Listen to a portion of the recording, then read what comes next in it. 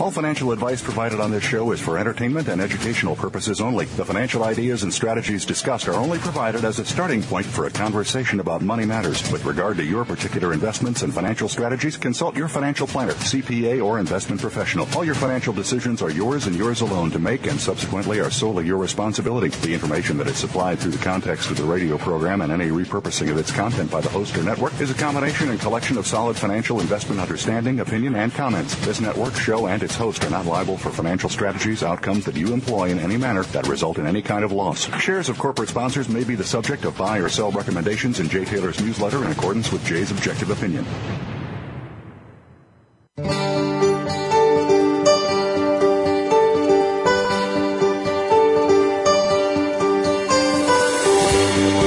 Welcome to Turning Hard Times into Good Times with your host, Jay Taylor. This hour will help investors fix issues and achieve personal gain. Now, here's your host, Jay Taylor.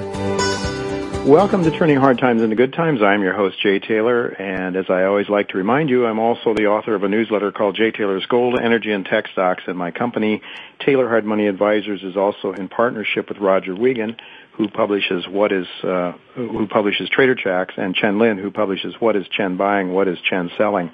We do have a special introductory offer that we always like to remind you of as well, and you can call my assistant Claudio Bassi to learn more about that, 718-457-1426, 718-457-1426, or you can go to miningstocks.com, miningstocks.com to sign up for those special introductory offers. I'd like to say that the best website to go to for everything that I do, including accessing this radio show, is Jay Taylor Media. That's my first name, Jay, TaylorMedia.com. Also, I would like to remind you that you can follow me on Twitter under Silver Stocks is the handle that I use. I do provide some of my thoughts throughout the week on Twitter, some headlines, some ideas, some reminders about what's on this show and what's happening in the markets from time to time. So follow me on Twitter under the handle Silver Stocks. I want to thank each of you for listening to this show, making it the number one show on the Voice America Business Channel. And, of course, I want to thank our sponsors for making this show economically viable. For the first hour of today's show, our sponsors are American Manganese, Arrowway Energy, Clifton Star Resources, Eurasian Minerals, Goldrich Mining Company, and Prodigy Gold. So this is a new season, and we want to thank our sponsors for making this show economically viable as we open up another exciting season. Lots of interesting people to talk to, as always. Today will be no exception. I would like to just note that today's markets are much better than they were a week ago. We're seeing the Dow up 193 points, S&P up 21.5, and NASDAQ up 59. Gold is selling at $1,650 or thereabouts. Silver at $31.71. So things are better than they were last week, a lot better seemingly, but are they really getting better? Is the economy really getting better? Well, I just received the latest housing start notice a little while ago, and 654,000 starts, annual starts. Not a very good number, even down from what the most pessimistic economists were expecting. You know, in prior recessions, we would go to 800,000 starts minimum, and then a V-shaped recovery. Up to 1.5 million, 2 million housing starts a year, and the economy would be stimulated by that enormous amount of investment in construction. This time it's not happening. Since the housing bubble burst, we're meandering around the 600 to 800,000 range housing starts, and so we are not seeing the kind of increase in starts that we saw in prior recessions. Well, this is not a garden variety recession. This is something much bigger, much worse, and I don't think that we're anywhere nearly out of it yet. That said, however, there are some reasons to be optimistic, I believe, about what's going on in the United States. As Doug Casey and Rick Rule said a few weeks back on this show, both of those gentlemen are excellent, very, very astute, well-achieved investors. Both of them have turned bullish on the American markets, in no small reason because of the oil and gas shale boom. You know, if you can provide cheap energy, that is a huge advantage. And American and Canuck ingenuity are really unlocking the ability for America to produce cheap energy. That means that we could have a real boost in manufacturing and in mining, I think, as well, especially at a time when other places, like China, for example, are having higher labor costs than they used to have. So cheap energy can certainly be a big plus for the U.S. economy. But we are not out of the woods yet, in my view, because there's so much malinvestment that needs to be taken care of yet, that needs to be overcome. To be sure, free market capitalism can erase a multitude of sins created by Alan Greenspan, Ben Bernanke, and other members of the Federal Reserve guys who I believe are really puppets for the massively rich, powerful corporate interest. But as I say, we are a long ways away from gaining some sort of equilibrium already. And the main problem is, a big problem, is one of morality. You know, my college professor, Peyton Yoder, back in 1967, really was instrumental in getting me interested in following gold and what's going on in the gold markets. Dr. Yoder was convinced that when countries debase their currency, their morality, their work ethic and their morality slides, that it declines. Today, one of my two guests, main guests, is Lenny Charles, and he'll be with me to tell his story about how a libertarian news outlet has been shortchanged by fraudulent bankers, which I believe is a huge, widespread problem, because the very basic institution of fiat money, money by law, not by markets, is structured to enable those in charge of our economy and of our society to rob the creators of wealth. And I like to say the creators of wealth are really people like miners, manufacturers, inventors, farmers, etc. But what we have, in my view, is a top-down immorality from the government, from the Federal Reserve, from the large corporate interests that now control the laws and basically have made our laws and have written into our code laws that are so difficult to follow that, as Richard Maybury has pointed out, almost everybody in America is a felon. Almost everybody has committed some kind of crime that they could go to jail for, because we don't even know that we're committing crimes because the code has become so difficult, so cumbersome, so convoluted. Well, Lenny Charles will be with me to talk about concerns of a company that he was involved with, a nonprofit company that Lenny and others really dedicated to free speech and libertarian ideals, a firm known as INN World Report, how they've been shortchanged, really, and that's the story that Lenny will talk to us about. Some fraudulent banking interest, one Chicago institution, for example, that was quite close to Barack Obama involved in this story. It's a very interesting story if you can follow it. It's somewhat convoluted. I hope you can follow this sordid tale through.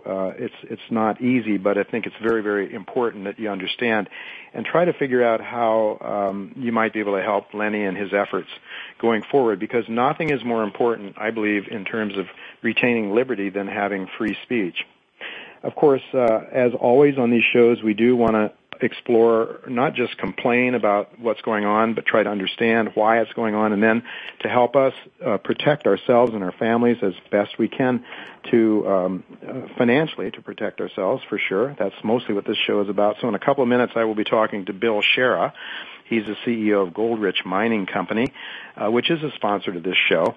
Goldrich has had some very good news in recent days that I think could really help this company a great deal. You know, they have tried to mine some gold, actually did mine some gold in Alaska, but now they've found somebody that is really good at placer mining, somebody who has had a very excellent background in mining gold, and this should help, I believe, Goldrich to start to realize some positive cash flows. The real aim of this company is to explore what their geologists believe is the potential for a major gold discovery in Alaska. Well, as I mentioned, Arch Crawford will also be with me in the second hour of today's show. Roger Wiegand will be joining me as co-host with Arch Crawford. Roger may have some questions to ask Arch with respect to the technicals in the markets. We're going to ask Arch, why he thinks July 19th of this year through February 2013 is an especially dangerous period for stocks. We're going to ask him, what he sees coming up in the future from a planetary perspective as well as a technical perspective as an excellent technical analyst. And as I mentioned, Roger will be with me. Chen Lin will be joining me today at about 4:30 New York time to talk about a couple of his top stock picks. Roger will stay with me to give us some ideas about what he's doing these days as well. Well, it is time for our first break, but don't go away. I'll be right back with Bill Shera of Goldrich Mining Company.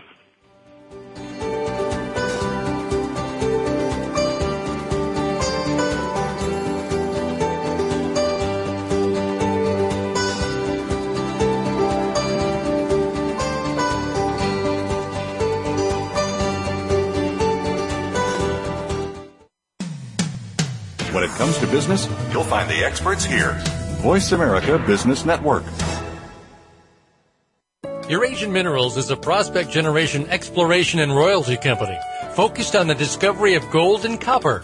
The company currently has over 140 properties on 4 continents. Our joint venture partners have committed to spend over $15 million on Eurasian Minerals projects in 2012. The company maintains a tight share structure, a low cash burn rate, and holds $43 million in cash, creating value through discovery, growth, and royalties.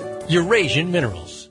If you lead a team of any kind, you need to listen to this show. Tune in to Leading with Emotional Intelligence, hosted by Esther Orioli. Esther provides you with the tools and techniques you need to harness the power of EQ to stop setting goals and start changing behaviors in your organization. Get the latest concepts in EQ from a top-of-the-house perspective and have your questions answered on air. Leading with Emotional Intelligence is broadcast live every Wednesday at 1 p.m. Pacific Time, 4 p.m. Eastern Time on the Voice America Business Channel. American Manganese Incorporated controls the largest deposit of manganese in the southwest United States, and their 43101 preliminary economic evaluation includes the potential to be the lowest cost producer of electrolytic manganese in the world. A National Instrument 43101 report of 13.8 billion pounds of indicated and 3.5 billion pounds inferred. Go to www.americanmanganese.com.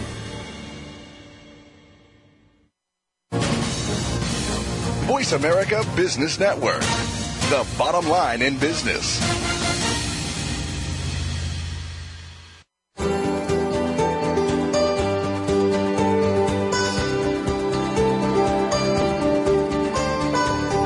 You're listening to Turning Hard Times into Good Times with your host, Jay Taylor. If you have a question or comment about today's show, Jay would love to hear from you at 1-866-472-5790. That's 1-866-472-5790. You can also send an email to questionsfortaylor@gmail.com.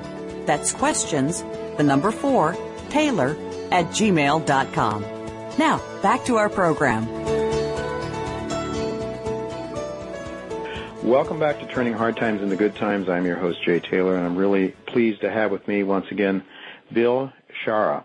He's the president and CEO of Goldrich Mining Company, and this is a company that trades, at this point in time at least, only in the United States under the symbol of GRMC. There are 95 million shares of stock outstanding. On a fully diluted basis, 134 million shares. That would bring into the company another $12 million, which isn't that much less than its current market cap, which is only around $16 million. This is a company that I've been following in my own newsletter. It is a company that I have and continue to own shares in. It's a company that I think has huge exploration potential, and that's the reason I'm really pleased to have Bill with me today. Welcome, Bill, to Turning Hard Times into Good Times. Well, thanks, Jay. It's good to be here today with you. Really good to have you back. I know you've got some exciting developments that have taken place in the company recently that have certainly given me some renewed optimism about the potential. Mining is a very difficult business. It takes lots of time, lots of exploration, lots of capital. But when you're finally successful, the rewards can be overwhelming, honestly. And I think that your company definitely has the kind of potential that sometimes we dream about. But let's get on to why. Are you in Alaska? The name of your property, the claims that you are working on up there is the Chandalar property, I believe. What attracted the company to these Chandalar property claims in Alaska? We'll kind of just give you a very brief background history on it. These were discovered around 1905 in this area. It's in the Brooks Range. This is an entire mining district. They were discovered in 1905. They've been mined intermittently ever since then. And actually, it was the governor of New York who helped even establish the patent claims there. But it was mined. If you can picture a mountain, on that mountain they've had four separate hard rock mines. And then at the base of the mine around it, there's about 7 different placer mines that have been mined intermittently also.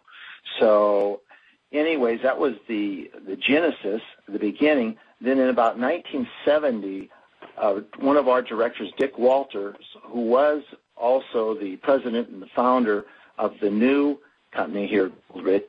In 1970, he came upon this, and another company group owned it. They tried to acquire it, never could. He always wanted to get it. And so basically in 2003, they were able to buy out the old management, and then that began really today's company, the modern company, when they started going in there with modern techniques. Mm-hmm. Can you give us a sense of the size of this property, and what do you know about it from any sort of early geological work that's been done on the property? Can you give us a sense of the size and the potential, and what evidence what evidence of some sort of large deposit might be available to us now to get a sense of the potential here? Right. Well, as I said, it is a historic district. It covers an area of about 23,000 acres. And so, yeah, it's very large and covers several different major geologic features and creek basins that stretch out over that area. I came in 2006 when I saw it, and I saw the potential, and through Dick Walters, with whom I had worked at another major company. And knowing Dick, I knew it was and seeing his geology, I came in thinking it was going to be a strong vein story. I thought, well, probably with modern techniques, the magic number is usually $1 million that you try to find as a junior for a starting. I thought, well, that's good. Probably get maybe $4 to $5 million in the back of the envelope. Mm-hmm. But what happened in 2008, we started doing taking samples around the whole area, and not just on the shear zones, mm-hmm. but all around it. And we started looking at this ugly rock schist and phyllite, mm-hmm. which nobody ever looked at before. Started finding gold in that, and we started going all the way around the mountain sampling. And then every time you get a data point, it's like a new pixel in a picture. Mm-hmm. And in about 2008, we got enough data points that the whole model changed, flipped on us. So now we realize that those shear zones are just part of this enormous gold system right there with a very large gold endowment. And so now we're looking at our analogs now is the veins haven't gone anywhere, and they'll still be some of the high-grade, or shear zones, I should say, high-grade shear zones and everything. But we're looking at our deposit analogies now are looking at Natalka in Russia and Suki Log. And for those who don't know, geology in the United States, you come up through the Rocky Mountains, you go through the Brooks Range, and it goes down through the ocean. It comes out over on the other side on Russia. So that's why we have some of our analogies there. But mm-hmm. Natalka, for example, is 2.1 billion tons at 1.6 grams, or 110 million ounces there. So it's a very large, low-grade deposit. Suki Log, we've also looked at that, and we've had comparisons. And actually in 2008, we had external people who had been over in Russia, and we had internally in our house, we had different people. About the same time, they start saying, hey, this looks a lot like this over here. The model, mm-hmm. Suki Log, is 750 million tons at about mm-hmm. 2 grams for 49 million ounces. Mm-hmm. So our target now, we've identified an area with a large gold endowment in the schist and the phyllite that's about over 5 miles long, and we're not sure how wide it is, probably at least 1,800 feet or so wide right now. So our target we're looking at is something like a billion tons at 1 to 2 grams. Hmm. So the whole magnitude of the size that we're looking at has changed since that time. Yeah, well, a big deposit requires an awful lot of money, Bill, to explore it and prove it up. You're a junior. Mm-hmm. How much money do you have in the till right now? Right now, we have, with the announcement we made last week, we have about $500,000. Well, that doesn't go too far, does it? So, how do you plan to start to explore this, and what sort of do you have an exploration plan in place for this summer? Which leads to still another question: how long is your work season up there in Alaska? Yeah. Our work season, which one of those questions you want first, Sergey? Well, let's say you have $500,000 in the till right now.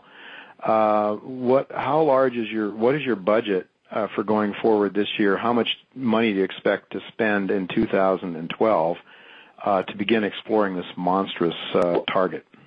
Well, let me answer this in this way as far as where we see the funds coming from. Last week we had a major announcement for us, and for those who don't know the company, our main target is our hard rock, this hard rock deposit I just described. Mm-hmm. However, what we do have is around this mountain there are various placers, and in 2007 we drilled out a placer, and it was approximately we have approximately 11 million ounces, 11 million tons at approximately.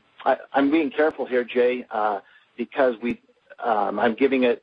We did a study on Canadian basis, mm-hmm. which we use, and then but by SEC we don't have a reserve, but a resource on or a reserve on that basis. Mm-hmm. But it would be about contained gold about 250,000 ounces, and that was just on the upper portion of one of the 7 placers. Mm-hmm. Mm-hmm. What was unique about this? It wasn't a standard placer. It was called aggradational, which again is the first one that is known of in Alaska, but it's similar to the large ones that they have over Magadan in the Russian area. Mm-hmm. And you can do bulk placer mining, not the old mom and pop that's mm-hmm. you normally think of placer. This is large commercial operation. And so in answering our funding, what happens on that, we've done an economic study on that, and the thing on that is to find people who know how to do it on a large scale. Well, last week we announced that we found that partner, got the financing for it, and so now that is actually in progress right now, getting the equipment up there. We had some equipment, but they are we formed a joint venture, so the joint venture already has acquired additional equipment, and we'll be putting that together in 2012 this year with production in 2013. We may have production this year, but by 2013. The cash flow from that, and these are our partners on that, Jay, are one of the largest placer producers here in Alaska. Mm-hmm. And we interviewed and evaluated quite a few people. We wanted somebody who knew how to do, like I say, at that level.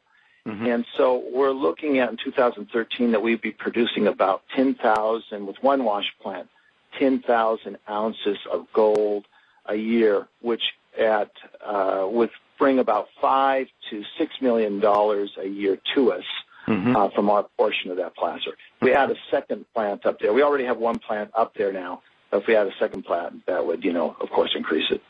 Okay, so you could have some production, limited production this year, but expect to be going pretty much commercial scale, small commercial scale, 10,000 ounces per year, which I guess is pretty decent for a placer mining operation. And then that will provide 5 to 6 million ounces or $5 to $6 million. I am assuming you're looking at current gold prices of around $1,600 on that. Right. When we did our economic study, we did them actually at $800. Mm-hmm. And so anything above 1,000 is definitely frosting on the cake for us. Okay. All right. And this will probably be one of the largest placers in North America by 2013 even. So it is not insignificant, and in relationship to our plans for moving forward and financing, it fits in very well. Okay, so do you have your arrangement with your partner is a 50-50 arrangement? Is that what it is, just on the placer? Yes, it is. And for people who don't know anything about those, it's 50-50. They are required to finance completely to production. Mm-hmm. And then there's certain other elements of that agreement that they help finance us on, and other things on not related to the placer that help us also. We got another additional $1 million for a drill program coming up that they will fund, but and they will be paid out of the production of the placer once it starts going. Mm-hmm. Okay, so you get a 50% carried interest without putting up any capital, I guess, on the placer. Exactly. And then and then another $1 million, which you'll use, I suppose, to start drilling this year on the hard rock target? Right. The total financing there is about 8.5 between what they need for the startup costs, capital expenditures. Then they also buy, there's some equipment that they're using from us, but then they are going to loan us $950,000. It's an advance payment from production. Basically, they're paying us $950,000, and that'll be paid back to the joint venture with the production. But that gives us immediate access this year to for drilling for $950,000. Let me just ask you again then, just to clarify this in my own mind here. If you're projecting the potential, and I know you have to be careful because this is all looking forward, but if you're looking at a potential of $5 to $6 million a year, that would be from about 10,000 ounces, your share of 10,000 ounces. Mm-hmm. And you're assuming a cost of around not anywhere near the current market price of gold. Right. Okay. So there could be some upside from those numbers, right, from the placer, potentially. Oh, definitely. Yeah. Plus, as I understand it, and because I do follow your company some, that there might be some upside production potential there too over time from placer. Exactly. Oh yes. And at $1,600 gold with current prices, it'd be roughly $5 to $6 million our share production. Okay. Just to clarify. And then if they added another plant, then of course it would increase accordingly. And there is room for that up there.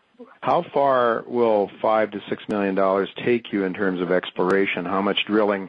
And I guess are we looking at we're looking at a surface target up there primarily, I guess, or a near surface target?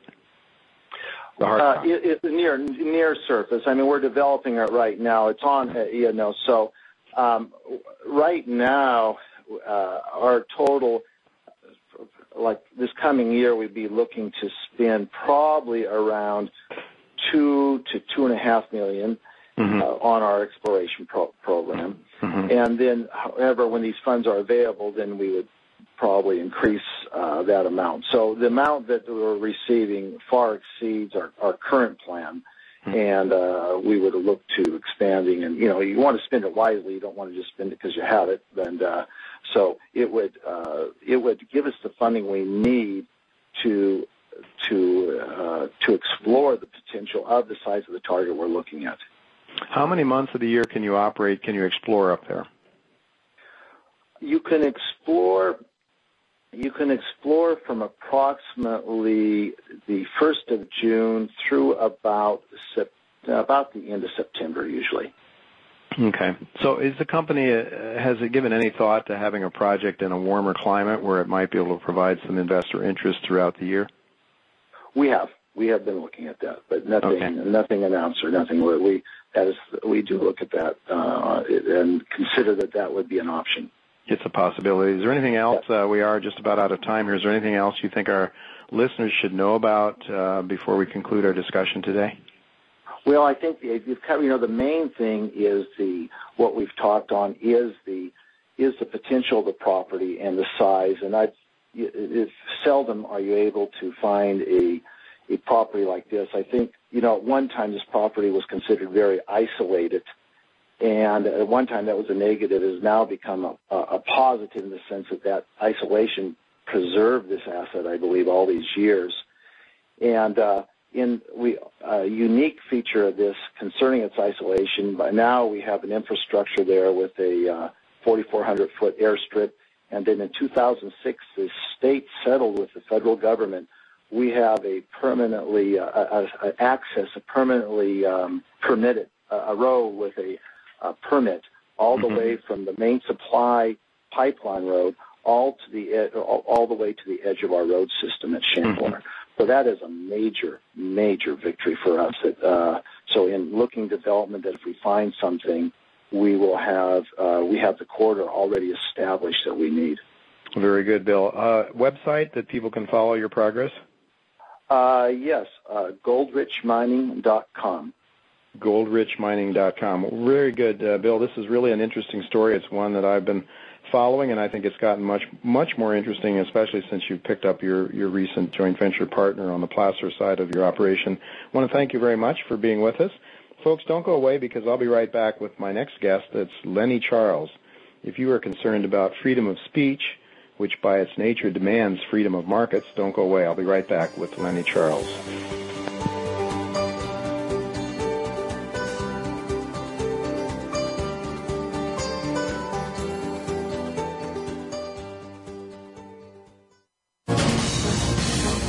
Voice America Business Network, the bottom line in business. Want to know more about how you can turn financial losses from the most devastating stock market and economic decline since the 1930s into wealth and prosperity? A successful strategy for dealing with adversity requires a proper diagnosis of the causes and solutions to an underlying problem. By applying rarely taught Austrian economic theories to policies implemented by our policymakers, Jay Taylor has been able to quadruple the value of his model portfolio since 2000, while the stock market has been in the worst bear market in decades. At miningstocks.com, Jay and his associates provide a framework for turning the pains of the current bear market and recession into investment gains. Jay is a frequent radio and TV guest and speaker at investment conferences where he shares his highly profitable Austrian economic insights at a time when most people are seeing their 401ks become 201ks or worse. He is available to share his rare profit-making insights via radio, TV, and public speaking engagements. To profit from Jay's insights, call 718-457-1426 or visit miningstocks.com to subscribe to his profitable newsletters. Want to know more about how you can turn financial losses from the most devastating stock market and economic decline since the 1930s into wealth and prosperity? A successful strategy for dealing with adversity requires a proper diagnosis of the causes and solutions to underlying problems. By applying rarely taught Austrian economic theory to policies implemented by our policymakers, Jay Taylor has been able to triple the value of his model portfolio since 2000, while the stock market has been in the worst bear market in decades. At miningstocks.com, Jay and his associates provide a framework for turning the pains of the current bear market and recession into investment gains. Jay is a frequent radio and TV guest and speaker at investment conferences where he shares his highly profitable Austrian economic insights at a time when most people are seeing their 401ks become 201ks or worse. He is available to share his rare profit-making insights via radio, TV, and public speaking engagements. To profit from Jay's insights, call 718-457-1426 or visit miningstocks.com to subscribe to his profitable newsletters. Voice America Business Network, the bottom line in business.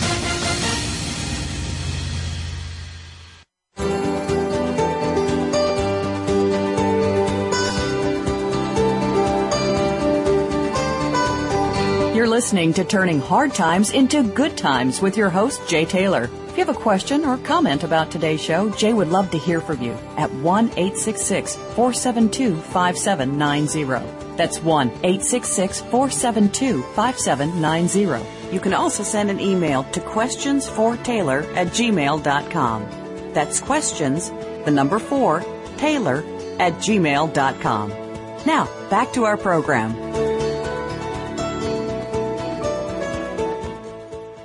Welcome back to Turning Hard Times into Good Times. I'm your host, Jay Taylor, and I'm really pleased to have with me for the first time Lenny Charles. Lenny founded and produced INN World Report, TV and radio news from 2004-2009. It's one of only 2 independent 30-minute TV news shows broadcast nationally in the United States. The show also aired on Time Warner Cable, Comcast, and more than 100 cable access stations. Each show reached approximately between 22 and 40 million U.S. households each weekday. INN was known for presenting difficult, underreported, but crucial issues that are rarely broadcast on the mainstream corporate news shows. INN World Report brought viewers, listeners, more than 100 original news stories each week, covering domestic and foreign issues and policy, the wars, privacy, Bill of Rights, civil rights, etc., etc. It is really my pleasure to have you, Lenny, with us today because I believe in what you have been doing. So welcome to Turning Hard Times into Good Times. Thank you, Jay. Thanks for having me on the show. Really good to have you. Tell our listeners a little bit about INN World Report. Why was it created? INN World Report was created by myself and a gentleman named Tom Kiley, along with the owner of the building, Guy Morris, right after the idea was conceived right after the stolen election 2000 when we decided, well, we only count white people's votes and certain white people's votes, especially in Florida, and that's just okay in America. After that, we kind of got outraged. I probably started out as a protester against the Vietnam War back in the late 60s, early 70s. Mm-hmm. And then I was kind of deactivated. I was following a career in music. I'm a jazz guitar player. And then we got into, and I did some post-production video and audio editing. But anyway, after election 2000, I got together with Tom Connie, with a bunch of people in New York. We were just outraged. And we figured, what was the best thing that we could do to help the situation using the skills that we had? And Tom had a technical background. Guy had purchased the building, and which we were in, and which we're still in actually. Mm-hmm. And I had an audio video background, so we thought we could use our skills to best help the situation in the way that we chose to do so. We contacted Free Speech TV, who was looking for programming, and they gave us a time slot. Originally it was weekly, and then it went after the Republican convention in 2004. It went to a daily show, which continued on through to 2009, almost 2010, as a daily show. Mm-hmm. I have to say, we didn't do original reporting on 100 stories a week. We were known as an aggregator. We would go out to all the blogs and the independent journalists and the websites and some mainstream news and just put a little different twist on it. We certainly reported using the foreign news. I like to call us an aggregator of what we felt was important, and I think our viewers and listeners felt the same way. Mm-hmm. We just went off the TV went off the air, as I said, in around 2009. The radio just went off the air a couple of weeks ago. We were doing top-of-the-hour news bulletins for a whole lot of stations around the country, not just internet stations, but some of the Pacifica stations in San Francisco and Portland and New York and in Houston and Los Angeles and even Washington, D.C. So the name was getting out pretty good. We were still able to survive. But one of the things that made INN different, unlike our companion show, at least early on it was our companion show, Democracy Now!, which has now gotten huge, they depended on grant and foundation money. We used this building and the lease that Guy Morris gave us in this building to support the television show. We'd rent out the space for TV shoots. We're in New York, or for conferences or music shows or art shows or fashion shows or book signings or film screenings. And that revenue was able to keep INN on the air. And that was a different modeling going out for grants, foundation money. There were donors that helped us along the way, but between that and the space rental, we were moving forward. We were at least able to keep looking at difficult issues and presenting stories. Mm-hmm. So anyway, well, right now this is a story of bank fraud, and I guess that's where we're going with it. Well, exactly, Lenny, and it's, of course, I think that what you were providing was very valuable, diversity of opinion, because as we talk about in this show, the movement towards, let's say, concentration of power in the hands of fewer and fewer people, and people that are really wealthy and corporate interests that are dominating the political scene these days. We need to have a voice. The people need to have a voice. We need to have diversity of opinion, and we're moving in the opposite direction. So this is why I think it's sad that you've gone off the air, and I want to explore the reasons for that. I just want to ask you, though, Democracy Now!, which is I'm aware of Democracy Now!. We've had a guest or two on this show that have been prominent guests on Democracy Now!. John Perkins, Confessions of an Economic Hitman, for example, was on this show, and I know he was on Democracy Now!. Democracy Now!, though, relies on foundations, did you say, for their support? Foundation and grant money to the tune of millions and millions and millions of dollars every year. Uh-huh. The kind of money that's being that was thrown at Amy Goodman and her operation was admirable in one way, but at the same time, if you're a grant maker and you see your show or my show or any one of another number of other shows that people are doing good work, and then you see the model and that Democracy has been able to put together, you go, well, where am I going to be able to get my message out? If you think about it, everybody is looking to make sure that their message gets out. Whatever the message is. We understand with Wallace Global Fund, peak oil was a big issue of the head of that foundation. So a couple of years in a row, he gave a few $100,000 over to Democracy Now!, which of course is 3 times what my budget ever was for doing a show. And at the end, they decided they didn't want to follow peak oil, that issue. So, but it didn't matter because they still felt they were doing some good, and I guess they were getting the tax write-off in the 501c world. So,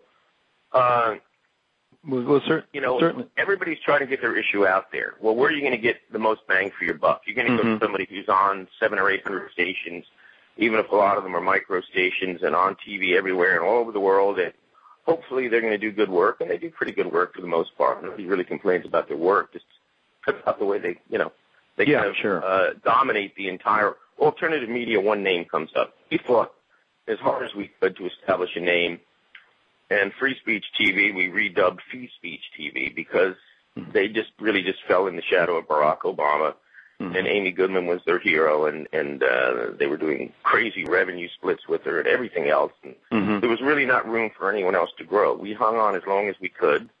We were told, even though our guest list was very comparable to hers, we were told we were lucky to be in her shadow, and I couldn't live under those circumstances. So we both show over programming problems there. Yeah, well, certainly the whole issue of foundational grants and so forth is going to get in the way of complete objective reporting, I would think. I mean, PBS, for example, has some of the biggest, largest corporations in America, and I enjoy watching PBS at times. I'm sure it has some value, and there's room for those interests too, Lenny, but I'd like to get into what is going on, what has caused you to cease your operations, and then, what hope is there to get them back up and running again, I guess is what I would like to explore. But let's get into the story a little bit about what happened.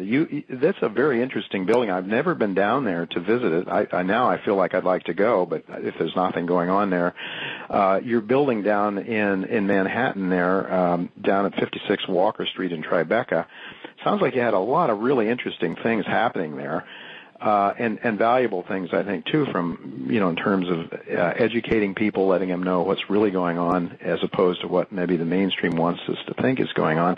Tell our listeners a little bit about what's the story here. Why have you ceased your operations? 2 words, bank fraud. The light of day.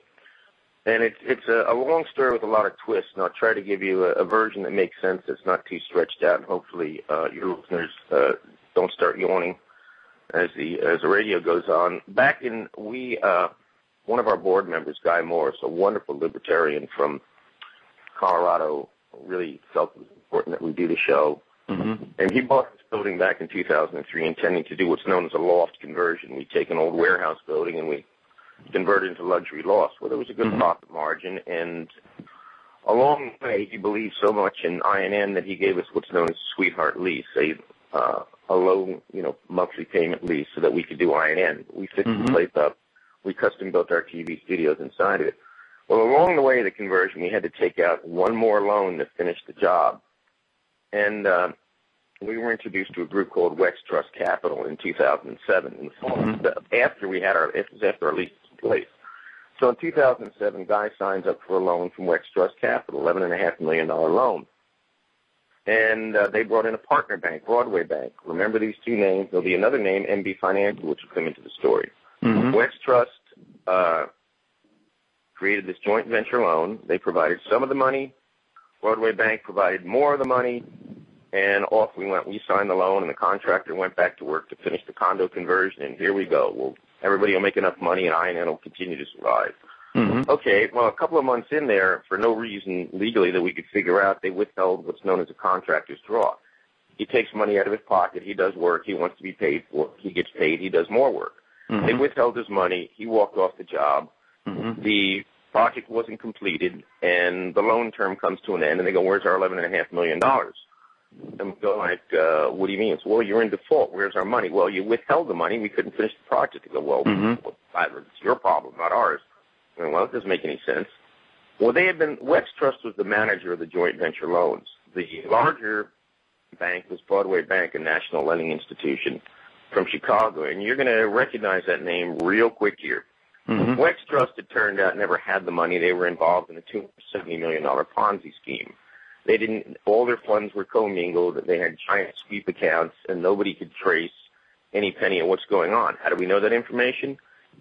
After our loan term was up in the fall of 2008, the SEC raided them, shut them down, and locked the principals up in jail. They're all in jail. They're going to be in jail for many years to come. And the company was taken over by a receiver who basically drained the rest of the bank account, paying himself. And they were prosecuted by Judge Denny Chin. It was the next biggest thing to Madoff. And, business in America, we're kind of used to looking at this sort of thing. But let me just stop you. Let me just stop you for a second, Lenny, just to make sure I understand. So Wex Trust Capital was a company that was essentially bankrupt at that time. It didn't have the money, and it was engaging in a Ponzi scheme to play a game like they Madoff. had been. The SEC had determined that they were insolvent for over 2 years before we ever heard their name. Mm-hmm. One of the principals, son of a rabbi, I might add, had been released from prison for bank fraud several years earlier. He was going out to the Jewish communities around the country and in Tel Aviv, going to unsuspecting investors, going, if you can't trust the son of a rabbi, who can you trust? I'll give you back 12.5%. He got all these people to invest their savings with him, and they were just paying themselves, and they had, nice assets. The principals had nice assets. There were 3 owners, one of them wore a wire for the feds on the other 2, and the other 2 are sitting in jail. And the first one, who was just as complicit but wore a wire, he's running around right now with some other bank. They were managing the whole loan. The larger portion of the loan was with this group called Broadway Bank. After Wex Trust was closed down and their guys were locked up, we went to Broadway Bank and said, hey, look what happened. Can we at least make an adjustment for your $8 million part of the loan? It was a joint venture. They withheld the money. We were damaged. The whole thing was a Ponzi scheme. How about if we just figure out a number here? We finish our building and let's just sell the condos and pay you guys whatever we can figure out, and let's move on. We really wanted to settle. Sure. We didn't have time for a horror show, which is where we're at now. So the president of the bank, a gentleman named Dimitri Giannoulis, who's running a small operation in Harlem, we flew to Chicago at the time to meet with him. And his answer was tough. Well, you can figure out what the last word could be into that phrase. His answer was, we want all our money. We want the interest. You're going into default. You have to sign an extension. We don't care what Wex Trust did. You owe us the money. He would not settle. And we said, well, we don't really have the money. The way to pay you back was completing the project, selling the luxury condos, and paying you back your money. We don't have any more money. We're completely tied up in this. Otherwise, we wouldn't have borrowed the money from you in the first place. His answer was, not my problem. Well, okay. This is kind of interesting here. Wex Trust didn't have the money to pay the contractors. Now, these guys are saying they don't want to make a deal. Yeah. Well, it turns out at the same time, the FDIC was investigating Broadway Bank. Broadway Bank, in the 2010 election for Barack Obama's Senate seat in Illinois, was having a little problem. Broadway Bank became almost like a household word coming out of Sean Hannity's lips. Mm-hmm. I don't like to hear anything come out of his lips, but the name Alexei Giannoulis was coming out of it because he was Barack Obama's basketball buddy. He was the state treasurer through some kind of appointment. And when Roland Burris was not going to try to run officially for Barack Obama's seat, Alexei Giannoulis was tapped as the chosen one to do so. Slight problem. The family bank, Broadway Bank, was under investigation by the FDIC for making kind of fuzzy loans to Tony Rezko and a bunch of other crazy stuff. And possibly, I heard there was some rumor of them helping facilitate a loan for Barack Obama himself, although I don't think that's quite, they stayed far enough away from that one. Let me just interrupt, Lenny. Who was this individual you mentioned a moment ago? Alexei Giannoulis. Yeah. Who was he? Oh, no, brother. The lender. Yeah, he was the brother, I understand, with the Broadway Bank of Chicago, but there was also someone they lent to. Tony Rezko. Rezko, and who is he? Well, I didn't do a lot of studying on Tony Rezko, but I think the word mobster comes into play. Okay. He was definitely a shady Chicago character. A reputed mobster, okay. Reputed something. I don't know exactly what, and I don't know if he was convicted and never met the man, but that's just what the story is. Mm-hmm. So the FDIC is really unhappy with Broadway Bank. They were doing things like broker deposits, and there were a series of other deals involving Wex Trust, who is now, and those guys were in jail, and Broadway Bank, and the FDIC is pretty unhappy with them. Their balance sheet wasn't looking good. Their diligence in making loans was looking even worse, and they were trying they were trying to keep up a good front. They couldn't do so. So this was starting to cramp Alexei Giannoulis' chances of winning Barack Obama's Senate seat. So the family agreed to let the bank go into receivership, be taken over by the FDIC, and being bought by another bank. Well, there was only one bidder, and that was MB Financial of Chicago, a larger bank. Then it goes from weird to weirder at this point. Mm-hmm. Okay, you've got originally bank fraud. You've got being enticed into a deal with a company that was insolvent. You've got them withholding the construction money for you to successfully complete your project. And then you've got the FDIC closing down the partner bank. Hmm. All right, so at that point, MB Financial takes it over. Well, how weird can it get? Our board member, Guy Morris, our board member who'd given us the nice lease and bought the building and was doing the renovation, his grandfather started MB Financial, but the family didn't have much to do with it anymore. Uh-huh. We figured, this is great news. They know who we are. It's the Morris family. Mm-hmm. They're bankers. They're legitimate citizens. In the meantime, Guy is he's out of money at this point. But we figured, the family had, been involved with this bank, and they still had some of the relatives still had some money there. We'll figure out a good settlement. We'll get out of this. MB Financial, we sent dozens of letters to the bank, to people on the board that he had met as a child. They didn't even return our letters. Instead, they hire a high-powered law firm to get a summary foreclosure and take the building last fall. The firm they hired was heavily connected in the Democratic Party. They walk in the courtroom. The judge salutes them and says, "Submit your papers for summary foreclosure. In the meantime, we'll appoint a receiver to empty INN out of the building and, just take the building." I have to mention, during the period right before Wex Trust was locked up back in the fall of 2008, Guy's brother came forward, gave us some money. We finished the condo conversion, but we couldn't sell them because we couldn't strike a deal with the bank to pay them off a reasonable amount. So the building had been completed. We're in a completed building.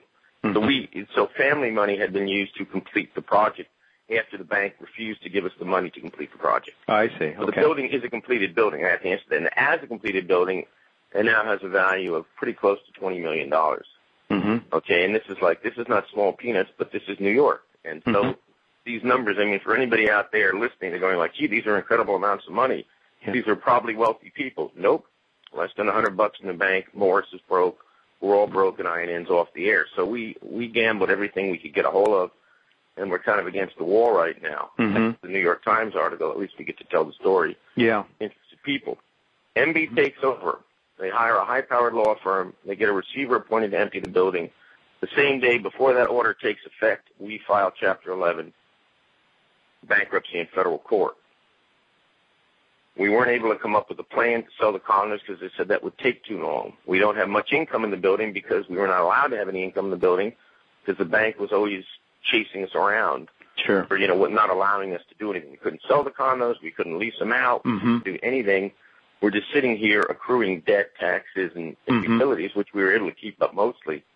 But the building couldn't make any income. Well, a bankruptcy court is not a court of justice. It's an equity court. Right. And their goal is to pay creditors. So that's where we sit right now. They want to pay the bank. And we weren't able to structure a deal to pay the bank because we said their note is fraud. This is a fraudulent note. I forgot to add one thing. Let me backtrack. When the FDIC gave the note from Broadway Bank to MB Financial, they left it up to MB Financial to do the assignment. MB Financial did the assignment, backdated by 6 months, robo-signed by an executive, and with a bad notary, Illinois notary that did not qualify under New York law. So the transfer of the documents of the note from Broadway Bank to MB, just that alone should nullify them as a secured creditor, able to, of course. But this is America, so we have to take that into consideration. The judge, after we weren't able to come up with a successful plan moving forward into a few months back, we tried to come up with a plan and structure something with the bank. They would not warranty the validity of the paper, but they said you can buy the note and whatever. In the meantime, the FDIC begins an investigation into all of Broadway Bank's transactions. So we were thinking, okay, that works for us. MB Financial is going to see that everything Broadway Bank did is under investigation. They'll take a lot less, or they'll back off, or they'll give the note back to the FDIC or something, and we'll get out of this mess. Mm-hmm. Nope. They're pushing even harder, saying, nope, our note is clean as a driven snow. Perfectly legal. Everything's perfect. Give us our money. We're taking your building. The judge heard our claims of fraud, and now it's at least 3 counts plus an FDIC investigation of something which should nullify the loan. Mm-hmm. The judge says, look, I'm going to have to appoint a Chapter 11 trustee to take charge of running the building. Okay? And she is going to be tasked with looking into your claims. Great. Mm-hmm. Figure, okay, we'll finally get an investigation into these claims. Mm-hmm. Not so fast. He appoints somebody from Covington and Burlington, Eric Holder's old law firm. He had worked there. Huh. And they pay themselves a minimum of about $700 an hour. The trustee comes forward and says, why don't you just give the bank their money and everybody else their money, and then you can keep your building, or I'm going to convert the Chapter 11 to a Chapter 7 and sell the asset because you can't pay your bills. Mm-hmm. Of course we can't pay our bills. We've been strangled at the neck. We couldn't, we can't sell the condos. We're not allowed to. We're not allowed to rent the spaces out and pay the bills. So you can't even, and INN's monthly payment is just enough for the insurance and utilities. She's going, well, that's not good enough. You've got to pay me. You've got to pay for an investigation. You've got to pay for this. And the only way to, even have a building in New York of this value is to have a lot of money, even while this is going on. So the only way that the only logical thing to do is to sell the asset, and then we'll put the money in escrow, and you can fight over it after you vacate the building. I'm going to break your lease. One of her proposals is to break our lease and sell the building and pay the creditors. Our answer to that was no. So right now we're, in the judge's own words, I can read them to you, from the transcript from the court, the judge wants an investigation. We're not going to allow this to go forward without that investigation, happening. So that's kind of where it's at right now. He's wanting to liquidate the asset. Our lawyers are not going to, are going to do everything we can to prevent her from liquidating it. And the bottom line here is that you're punishing the victim, no matter how you read this transaction. Yeah. In the words of the SEC, Guy Morris is a victim. Yeah, absolutely. It's a Ponzi scheme. Well, one thing I don't understand here, Lenny, it seems to me that the loan was never funded. Am I right about that? It was not fully funded. Yeah, it was not fully funded. Broadway Bank gave their money to Wex Trust. Wex Trust paid the existing loan off, and then they were supposed to make money available to complete the construction project. They paid the existing loan off, but with commingled funds of their own, and then they never funded the construction. But it was a big joint venture deal. In order to avoid the mortgage tax, they never created new paper. They just passed on the old paper. Yeah. And then they filed separate notes or claims or liens, I guess, to register their claims against us. So, but it was all one big joint venture, and even the other lender who was caught in the cross, the guys from Wex, they had also an investment partner, but it was under the Wex Trust name. They're even saying it was a big giant joint venture. So Lenny, split out the Broadway Bank loan. Lenny, we're just about out of time here, but I have to ask you, of the $11.5 million construction loan or whatever it was called, how much got funded? More or less. Well, they took out the old bank for 8.75, and the old bank sent them back $750,000 because they hadn't used it. Now of that $750,000, we may have gotten $600,000 or $700,000. So out of the $11.5 million, most of that money is for them to pay themselves. Right. But it's supposed to be in a segregated account. It was all in these sweep accounts. It was all commingled. Nobody knows where the money came from. The bank are claiming you got $8 million, you got to pay back $8 million. Yes, but we were not only defrauded, our money was withheld, and the counterclaims and damages have to be taken against that. It's an incredible story, Lenny. Unfortunately, we're out of time. I wonder how can people who are sympathetic to this issue, and most people should be, I don't know how you cannot be, how can they follow up and pay attention to what's going on in this case? Most important thing is don't let it happen to you. It's the easy way to say it. They can certainly write us at INNWorldReport@gmail.com. If we get a letter campaign to the judge and to the trustee going, look, you can't do this in our country. Yeah. Let's see the law that makes this paper legitimate. Let's see the law that makes this valid paper, and then if you take the building, we're going to accept it. You can't just wave your wand and smash your gavel down and say, look, this is New York, this is a banking state. We don't care what happened to you. The banks run the place. And that's what he's looking like to us. Well, it looks to me it's going to happen to you. Well, that's and exactly we want right. it to happen in the light of day. We don't want it to happen behind closed doors. Exactly right. Well, Lenny, when the rule of law is thrown out the door, it sounds to me like this is becoming a nation of men, not a nation of laws. It seems to me, based on the story that you just told us, that essentially there were political issues, political interests that prevailed in Chicago and against what is really just and fair. So I really wish you the best, and I hope maybe we can catch up with you again sometime in the future and learn more about how things are progressing, hopefully in the right direction for you. So that's unfortunately we don't have any more time now. I've got to go to a commercial break, and I want to tell our listeners, though, to hang in there and stay with us. At the other side of the break, Arch Crawford will be with us. If there isn't any justice here, well, we're going to listen to what Arch has to say. He'll be looking, as he always does, at the heavenly bodies for some justice. Don't go away. We'll be right back with Arch Crawford.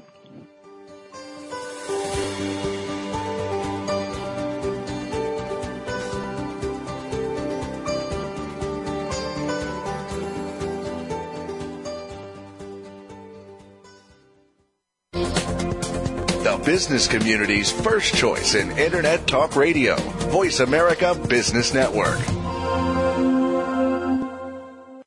Want to know more about how you can turn financial losses from the most devastating stock market and economic decline since the 1930s into wealth and prosperity?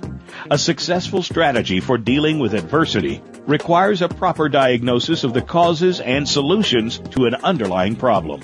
By applying rarely taught Austrian economic theories to policies implemented by our policymakers, Jay Taylor has been able to quadruple the value of his model portfolio since 2000, while the stock market has been in the worst bear market in decades. At miningstocks.com, Jay and his associates provide a framework for turning the pains of the current bear market and recession into investment gains. Jay is a frequent radio and TV guest and speaker at investment conferences where he shares his highly profitable Austrian economic insights at a time when most people are seeing their 401ks become 201ks or worse. He is available to share his rare profit-making insights via radio, TV, and public speaking engagements. To profit from Jay's insights, call 718-457-1426 or visit miningstocks.com to subscribe to his profitable newsletters.